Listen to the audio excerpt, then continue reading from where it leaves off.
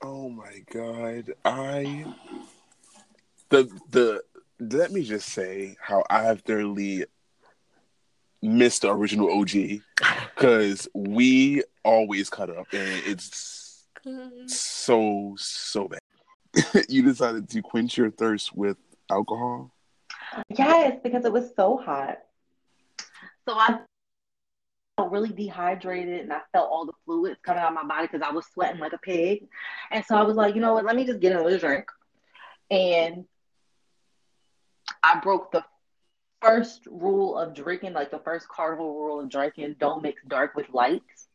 You tried to kill yourself. That's what happened. You tried to kill yourself. I don't know why you did that. I just don't know. I don't know. I had a Jack and Coke, and the next thing I knew, I was taking shots of tequila. It was a madhouse. It was a madhouse. I mean, you don't want to end up like you were in that picture a long time ago, do you? Oh my God. I think about that a lot. Because look, the whites got me real good. And like, this is the part. That party was, I didn't even laugh at, I wasn't even there that long. Like, I think I was there for all a good, maybe 30 minutes. I don't even think I was there for an hour before they had to drag me out of that party. Because nobody wanted to tell me that Jungle Juice had freaking liquor in it. It was nothing but liquor with a little bit of juice in it. It was a mess. That was a That was raggedy mess. that was liquor juice. Oh my God. And then I'm sitting there drinking it because I'm thinking it's just juice.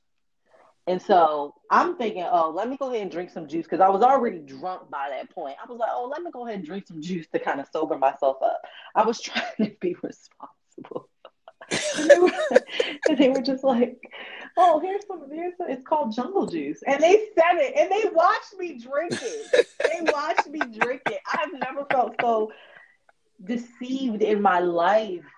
Never. It sounds like a setup in a movie. Like, we don't like her. We're going to set her up. Come hang out with Yes. us. And I ain't never met these people in my life. So I don't know why. And then that picture, I will never let down. That was a messed up picture. Like that whole night was so messed up. Oh my god! How did so with you drinking and 100 plus 70 weather? What did you think was going to happen? Like, did you think that it was just going to quench your thirst and make you feel better? I did. I Oh, wholeheartedly thought that. I thought that I was going to, because I'm drinking liquor, and I never in my drunk mind did I think maybe you should be drinking water instead of liquor. But I drank it. I drank it, and then I was good because I was able to like get home and all this other stuff. But once I got home, that's when I let loose. I feel like, and then the devil was like, huh, "Got you, bitch." Yes, that's exactly what it was. I literally felt like the Lord was like, I'm gonna make sure you get home safely, but you're gonna learn this lesson one way or the other. Oh my gosh, that's ridiculous. So I want to segue out of this, and I also want to move into the last little bit of the episode, and that's just I want you to just give a little insight about anything that you personally struggle with, far as anything like mental health related or any just life related in general. Like, what are one or two things that you feel as though that you struggle with and that you are working on getting better with? Um, well, me, I have very, very. I'm sorry. Okay, all Pa- right. Parker runs the house. Yes, he does. Go, go. Oh, you don't have to brush your teeth right now. Drink your water. I'm I sorry. gotta brush my teeth. He just keeps finding reasons to be around me. He's not slick at all. Um, but with me, I have really bad anxiety. I I've even suffered from like anxiety attacks. Like I get so overwhelmed. Even when things are going good for me, I get really overwhelmed thinking about bad things that would happen, could happen, should have happened. And I start to spiral. Um, I, and I'm gonna be honest with you, the job that I have now, like my new job, even though it's not so new, Yes, new money. it, it, I don't know to say, I don't know if I should say accelerated or brought it out more, but dealing with people's money is a stressful thing. Let me tell you, Yes. Mm-hmm. it's Mm-hmm. very stressful dealing with people's money, and so it brought it out in me a lot more. And so now I'm gonna be honest, it's probably not the best way to handle it, but I did start smoking weed because that's the only way I can cope. And I'm being so serious. Great segue. I'm just being honest. Like it's to the point where I'm not like I'm not like one of those stoners who watch the like how high or whatever. I'm not like stoner. I don't get stoner high. I literally have to do it to ease my mind and to relax me because if I don't, I will spiral and go crazy mentally.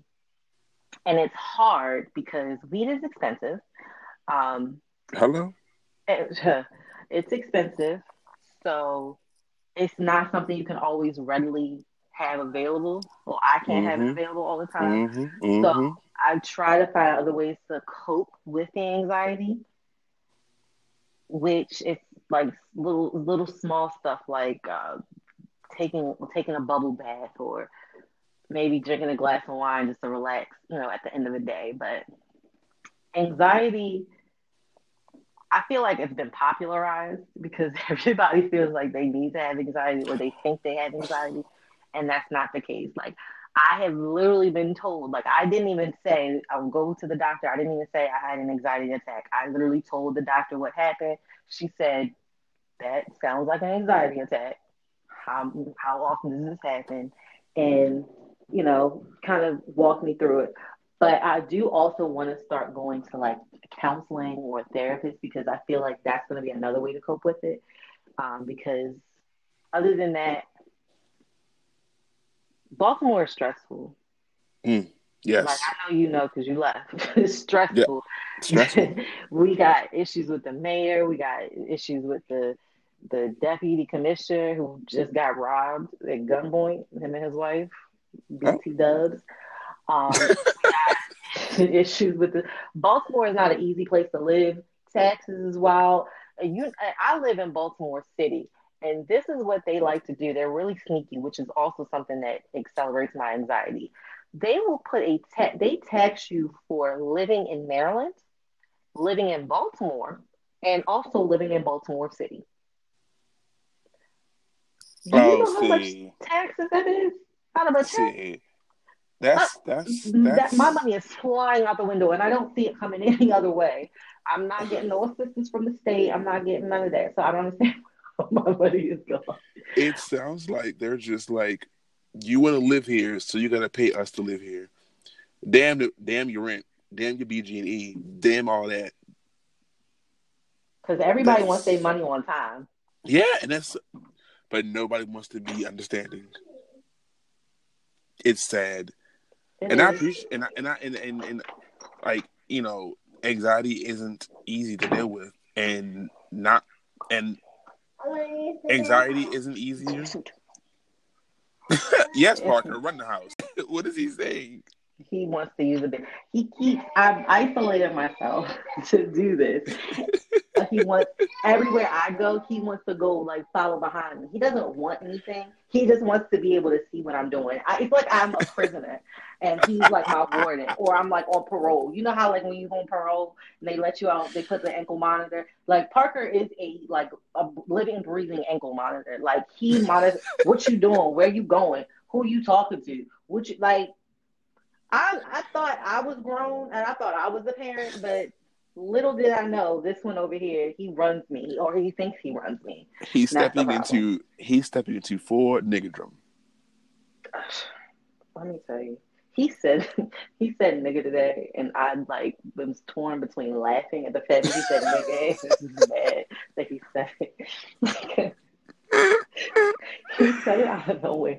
We were just getting in the car to we were just getting in the car, and I'm strapping him into his car seat. He was just like nigga, and I was like, wait. Well, first of all, where did you hear that from? Second of all, why are you calling me that? Like I didn't even do anything. Because he's stepping into full niggerism, and he's also stepping into full light skinned nigga mode. Oh my god, I have never seen such a light skinned nigga at such a young age. Like this, usually, you hit the light skinned niggas when they, of dating age or of courting Nope, age. This is not Parker. I was not prepared for this. I really was not at all.